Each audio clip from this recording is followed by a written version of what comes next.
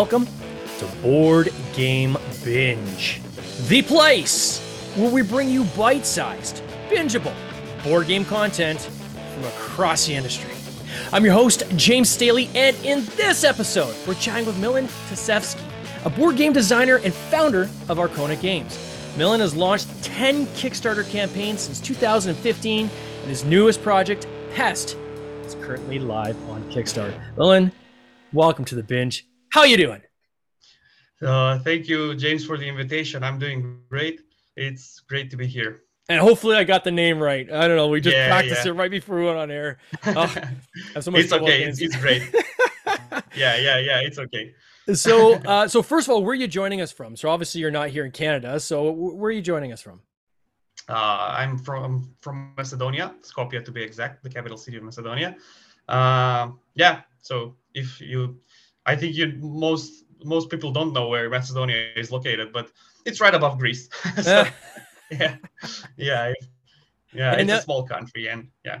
And in the intro, I mentioned that you've done 10 campaigns. So you've obviously been doing this for a while, 2015. So I guess we're 7 years in now. That's actually quite a number of campaigns that's more than one a year. So that's actually quite a lot. It's been pretty busy for you. Yeah, exactly.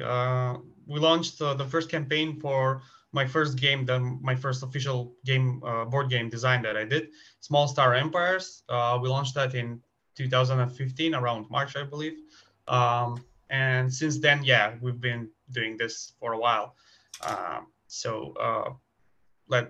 lot of campaigns, and it's been a fun ride so far. So, yeah.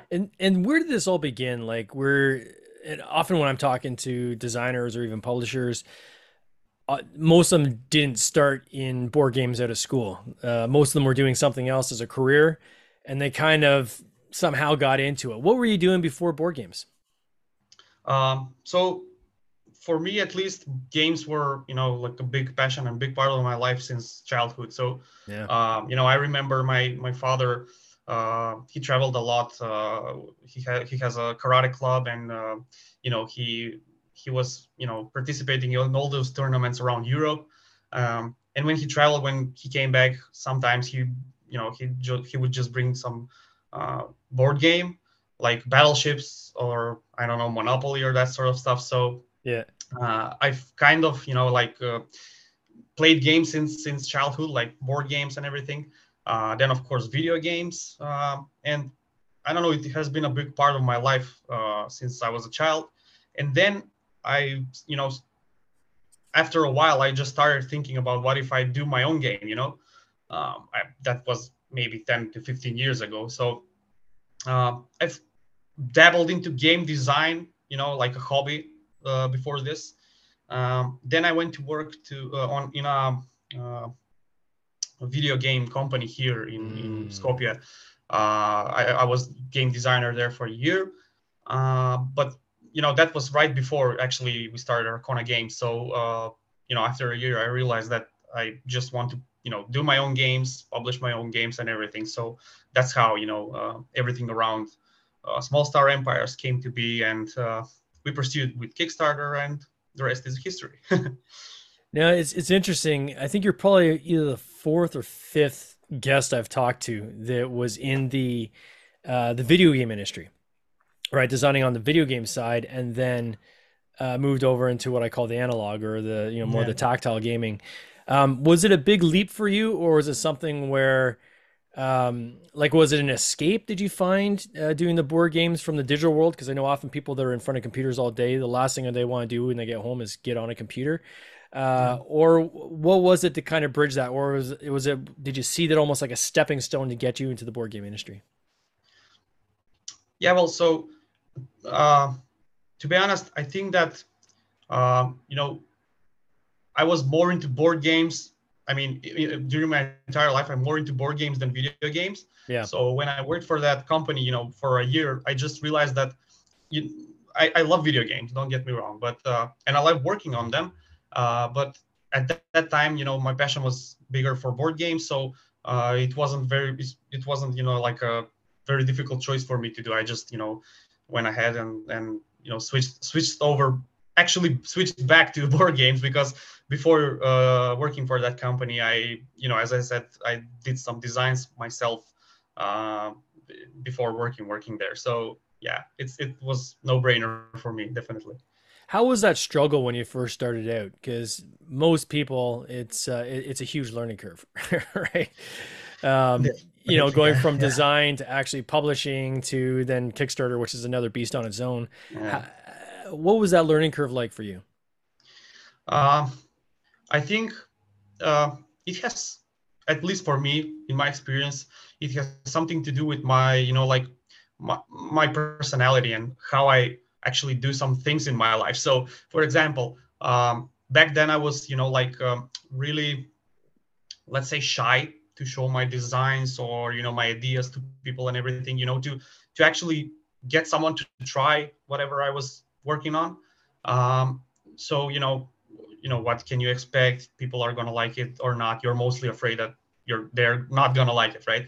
And so I guess like I've learned from that experience that it's better to share with people, as much as Yeah. possible, at least your close ones, your friends, your family. So you can just, as a designer, at least when you're a young designer, you don't have to be afraid, to share what you've worked on with those people, and it will give you a bit more, uh, it will loosen you up, I think, in your, next projects that you want to work on or whatever. So Yeah, that's yeah. interesting actually, because often when I'll talk to designers, especially early in their careers, they'll say, "Well, I was afraid to share my design, not because I was afraid of what people would think of me, which is what we're talking about here, but Yeah, more along the lines of I'm afraid somebody's going to steal my idea."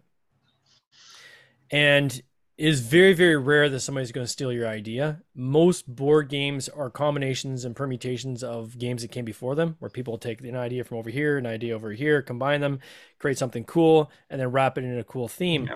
yeah, And there's so many themes. It's like, okay, guess what? Pirates is not an original idea, right? yeah, exactly. There are so many pirate games, right? Yeah, Space yeah, is not yeah, unique, right? So yeah, there's going to be some duplication there.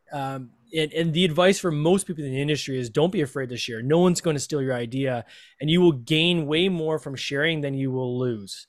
exactly. Either by building early community, getting early buy-in, getting great advice from people. They're going to, maybe point out some things that you didn't see. Um, you know, Exactly. that all is part of that development process. And the more you can kind of open yourself up, Yeah. the better you're going to be overall, I guess, right?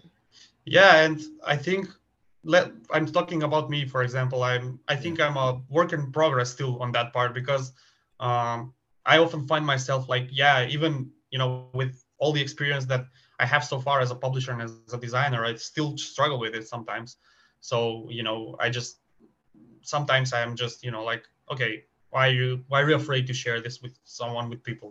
Like, just Yeah. do it and just sit down, play a game, have fun, and learn something along the way. So Yeah, just this past weekend I was at the Toronto Proto Spiel.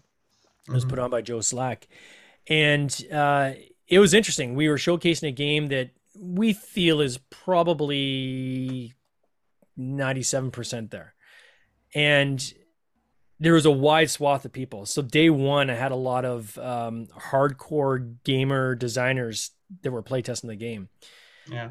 and they cut deep.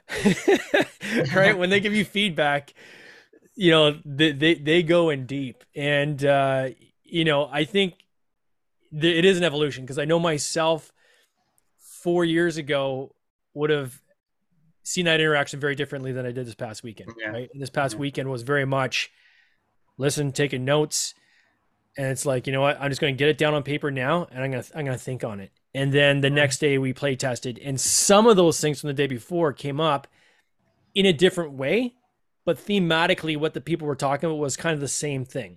Yeah. And so, it's important to kind of get these different pockets and expose yourself to people, right?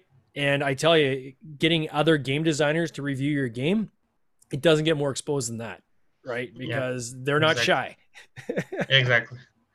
Yeah. So And yeah, I think and as you said, you just sit down and try to uh, work around, what feedback you're going to you have received so far.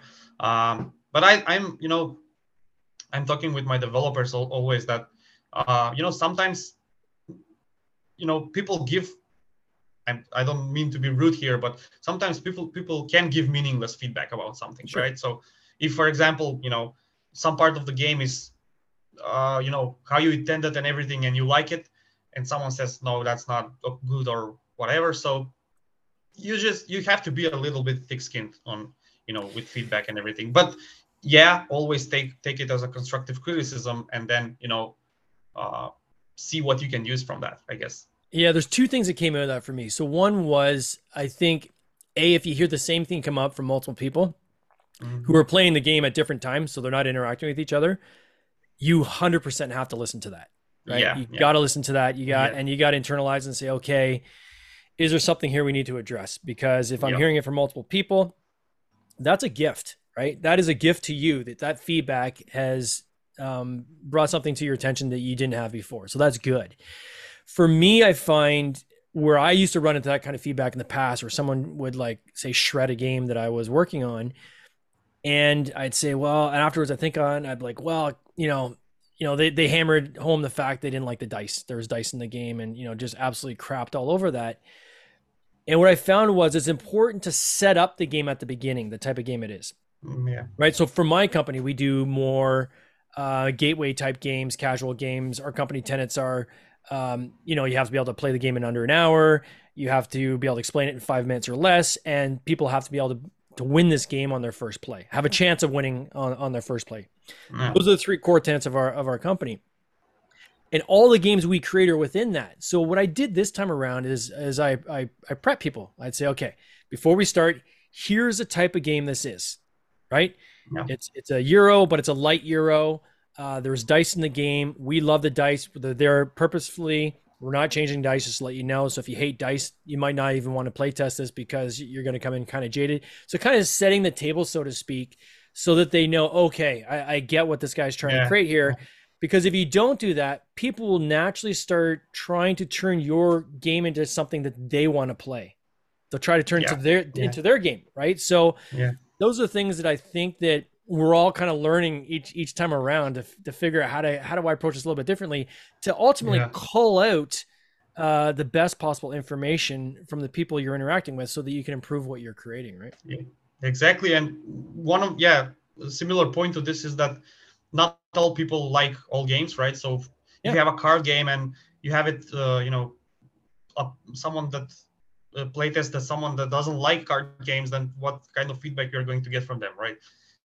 I don't think it will be that useful feedback. There's 2 genres I can think of like that. Okay. One is take that, right? So any kind of take that mechanic. There's certain people that absolutely hate anything that's take that. And co-op is the other one. I would say that fall in that camp, right? And I'm one of those guys. I'm not a big fan of co-op games. But I think that it's like beer, right? People say they don't like beer. They haven't tried every beer. So you never know. There might be one out there that you actually like. Exactly. So this idea for Pest, where did this come from? How did you guys come up with this idea? It's super cool, right? I'm going to, on my screen for people who are watching on the replay or live, I'm going to show some of the imagery here. Super cool artwork. I mean, it sucks you in right away. Where'd the idea come from? And I'm hoping you're not going to say COVID-19, but you might say COVID-19. Yeah. So it's not COVID-19 actually. So we are just the publisher of the game and the developers of the game, Arcona Games. So the designers are coming from Germany, Kai Stark and Thomas Nielsen. Just want to say a quick hi to them.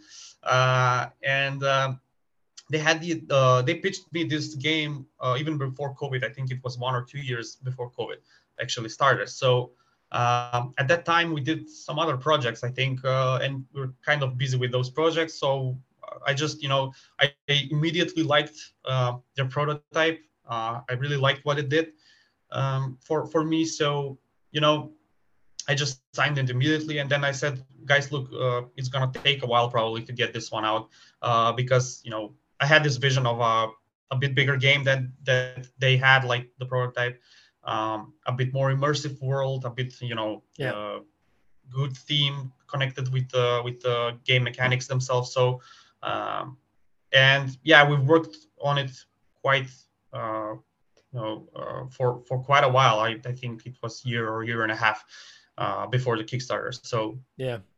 yeah, yeah, Well, I think as a review I was watching from Ratto Runs Through, where his kind of final thoughts, he was saying like this is a huge game, not just immersive in terms of gameplay, but physically it's a huge game. Like it takes up yeah, the entire table, right? There's a lot of stuff yeah. there. Um, when you're developing this game, how much thought did you put into that? Like, you know, because you kind of have the two sides, right? One is how do I make sure it's fit on most tables, but on the other side, you want to make sure that you're pulling people into that immersive world. And one great way to do that is actually to have the world kind of playing out in Yeah, front of them, yeah, right? exactly. So I'm gonna go back a bit with the feedback part Sure. that we talked about. So actually, one of the feedback that we received about the game is, yeah, that the main board is quite large, and this is one thing that, as you mentioned, we listened, we heard from a lot of people, and actually we're going to downsize the board a bit, and we did split it to make it more modular, so people can set it up on their own terms, in their own space at home or wherever they play. So that's something that we actually heard from people a lot, and then we implemented that feedback. But I'm gonna get back to your question about the game. I think when we set out to create the product, we wanted to create a massive world. Yeah. Not just with story, with the story and theme, but with the table presence. Yeah. And we had we showcased Pest at Essen this year. When most people came to the booth to see the game, they were like, "Oh my God, this looks really good," because it's huge table presence. Everything looks really well. The theme is very, very well, represented on with the artwork. We have the capital city miniature, which is in the middle of the board, which kind of give this centerpiece moment of the game. And I think we've done a really good job around that. So I'm really, really happy with the results on that. Yeah, it looks super cool. And I think I'd be remiss to not say first, congratulations. I mean, you guys Thank you are doing so very much. well in this campaign. I'm gonna put this in Canadian dollars because it's quite frankly the only way I can see it. Yeah, You're at $137,000 on a goal of 41,000. So obviously smashed that goal. You still got yeah, 16 days to go. So this is obviously gonna not only is it started strong, but it's clearly going to end strong. I think this is probably going to be your biggest game. I think if I'm looking at your portfolio, is this got it? It's got to be exactly. the biggest one, right? Yeah, yeah, yeah. In all terms, and around the company, it will be the biggest game as a product and as a Kickstarter as well. So Yeah. I hope at least by the end. For example, the previous Kickstarter ended up around 2,000 backers. So I think this will Yeah. probably go a little bit higher than that. Yeah, I was looking through your portfolio. I mean, you guys got a good batting average. I mean, you guys have done well on most of your campaigns. So congrats on that too. You've obviously figured out kind of the formula for building these out, and it does get very formulaic, right? When you talk about Kickstarter, there's certain things that if you do them Yeah, consistently, you should see certain results, right? Obviously, yeah, timing of when you launch and other games that are on Kickstarter, and the type of game you're putting forward, those all contribute to success factors. But certainly, there's things you can do to kind of ensure that at least you're coming out pretty strong. Can you explain kind of the gist of how you play this game? What is this game? So in Pest, you are the leader of one of the great houses of an empire, which has unfortunately been struck by a devastating plague. And what you're trying to do is you're going to go around, send your plague doctor, try to gather sick people around the board, put them in your quarantine in your city, so you can later use all the actions that are available to heal those people, employ them in your city to work, maybe send them as diplomats to the capital city, that big miniature in the middle of the board. And all of this is done to try to kind of save the people, save the empire, rebuild the empire, the infrastructure. Also, you want to there are like these agenda cards that we have on the side of the board. There are like public objectives set forth by the council, so you're also going to try to complete them as much as possible. And I would say it's, in terms of, gameplay mechanics, I would say it's a Euro game with worker placement and action selection mechanic. The grid that we have on the player board, that was something that I really liked with the, in the prototype of the designers, and that was, something that we kept, like that's the core mechanism of the game. Yeah. So actually, when you put a worker on one of the spaces on the grid, you trigger two actions, and that's really, really interesting to play out, because each turn you play out like you have to solve like a tiny puzzle, what to do for your turn and how to maximize your efforts. Yeah, I'm going to hone in on that a little bit, because I saw that mentioned by a lot of the reviewers, thought that that was really cool. So for people who are listening, imagine like a tic-tac-toe board, where you've got a 3x3 grid, and along the rows you have certain actions, and along the columns you have certain actions, and you're essentially placing your worker in one of those squares. So it's triggering whatever row that square is in at the same time as the column that that square is in, and then those two actions are what your actions are for that round.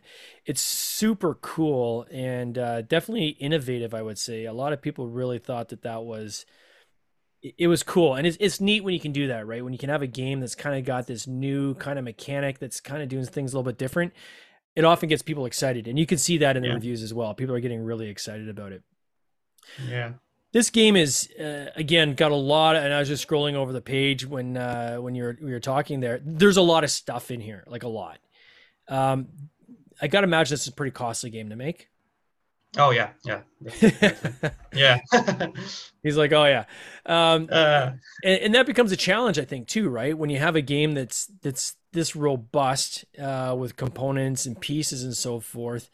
Um, in the development and manufacturing of the game, what are some of the things that you do as a company? Obviously you've done 10 games, so you've got, some history behind this. So for people maybe out there that are looking at doing their own games, how do you guys approach this to ensure that you can kind of get this, for lack of a better word, contained and manageable, right? From an execution standpoint, because when you get to the fulfillment stage and the manufacturing stage, it's a lot of stuff, right? yeah, yeah, yeah. I mean, I don't think that we do something, special as a company. I mean, I hope that we're doing, stuff as most companies do in the background with the production process and everything. So, we try to, when we price a product, for example, we try to stick to that, 5x or 6x landed costs on the game. Yeah. But we know that's not possible always. So sometimes, the game itself, like how does the game look actually? What feelings does the game give to people when they see it for the first time? That's also important, right? So Yeah. what I'm trying to say is that you cannot price a game that actually looks like a $30 game. You cannot price it like $60, right?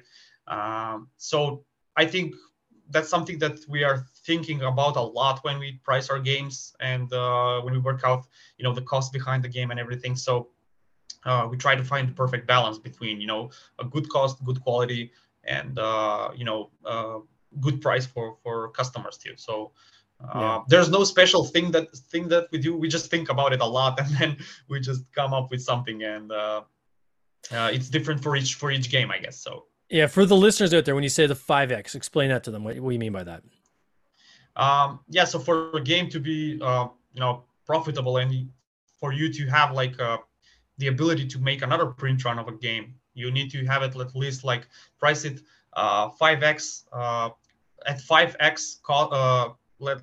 sorry, I'm just 5 times. rambling Okay. right Yep. now. 5 times more than the actual game costs to produce. So sometimes I've seen a lot of a lot of talk that sometimes you need to include the freight cost as well in that, which is, I think it's a good idea actually.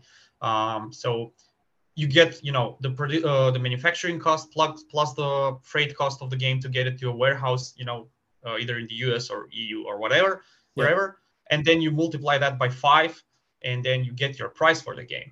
But as I say, I don't think it's that simple. Sometimes, like sometimes you can go even higher. Let's say that if the product looks like that, and if it gives that vibe, and if it gives that gameplay and everything, if you have like a immersive product, let's say. So sometimes you can go a bit higher, but sometimes you cannot, simply put a game that costs very little to produce and looks at least cheap. You cannot Yeah. make it, expensive. Yeah, part of But the challenge. I was yeah, going to say with that, yes, the 5X, if you're not doing at least 3X, you're probably losing money, right? oh yeah, yeah, Um, and I think sometimes people don't consider that, right? So you have your yeah, cost of the factory and they think, oh, wow, okay, well, that's the cost to make the game. Well, you still have to get that into the countries. yeah, So your container costs, which have gone through the roof over the past several years, that's going to drive yeah, that up. You have import taxes, that's going to drive up that cost as well. yeah, Import tax going into Europe, for instance, is 20% of MSRP, yeah, right? yeah, yeah, yeah, So it can, all those costs just for it to be physically ready to ship is significant. Then on top of that, you're looking at least a $15 per backer acquisition cost in your marketing dollars, plus any other kind of licensing deals that you've yeah, put in place there, whether you're using like social media amplifiers like BackerKit or so forth. So by the time you go through all of that, there's not a lot of meat left on the bone, right? yeah, Unless, as you're saying, you can get those multiples up. And that's why I think that you don't see a lot of lower cost games on Kickstarter that do big numbers, right? Because the economics do not allow people to pump a lot of money into the marketing for those games, yeah, right? So you yeah, probably got to be in around $50 plus in order to make any kind yeah. of play on the marketing end to get to those amplified numbers. So Yeah, and interesting. I think that's something really. I mean, that's something that we felt actually as a company. So, our previous products, the small Empire series, they're like those smaller games, like you mentioned.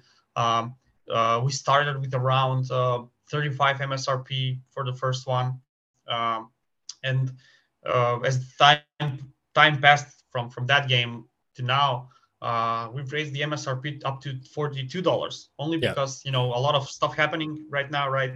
COVID hitting hard, then the shipping, then all these things happening in the world, inflation. So and that's really important also to have in mind, right? So yeah, the economy in the world, and but I also wanted to add one more thing that maybe sure, people are thinking about this 5x or the multipliers, is that if you don't want to have the game in distribution, or don't want to make another print run, then you can be also fine with a little bit less than that if you want to price sure. your game a little less than that.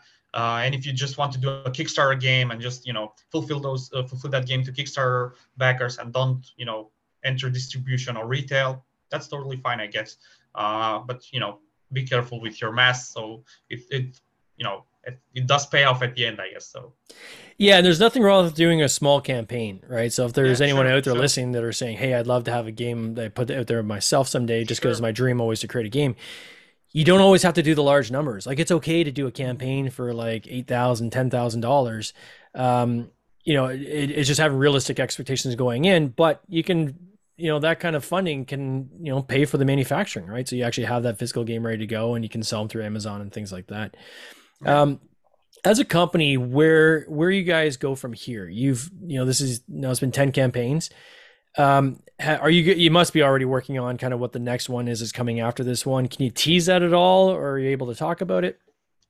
Yeah, well, I cannot talk about it that much, but yeah, we want to, make a interesting, event around the, launching of that news. So what I would say is it's another Euro game with a really cool and really unique action selection system again. And we're really, really interesting. The system is really interesting, and we've been working on it for the past few months on it as well. So I'm not gonna tease anymore. So that would be Well, can you something tell us that I could share. when you're targeting on launching that game? So somewhere between March and May next year, I hope. So we're gonna have some news pretty soon about that. So yeah. Yeah. Well, if there's anybody that wants to check out Pest, I've got a link in the show notes. Simply go there, click on it. It'll take you to the Kickstarter page. Likewise, if you go to Kickstarter and just type in Pest, you're going to find the game. It looks super awesome. You're going to love the graphics. Check it out. Congrats on the video at the front too, because the video is well done as well. Milan, Thank you very much. I want to wish you guys all the best on this campaign. I know that you're going to be happy with where it lands, and I can't wait to see this next project that's coming in the spring. Thank you, James, and thanks again for the invitation. I hope we can talk again for the next project. So that Oh, would for be sure. awesome as well. Yeah. All right, you take Thank care. you. Cheers. Thank you. You too. Bye. This has been an episode of the Board Game Binge podcast, hosted by James Staley, produced by James Staley and Mike Bruner, with original music by Nick Smith. If you would like to watch these interviews live, simply subscribe to our YouTube channel, Board Game Binge, and you'll get access to live interviews, giveaways, and interesting board game content from across the industry. I can't wait for you to join us. See you next time.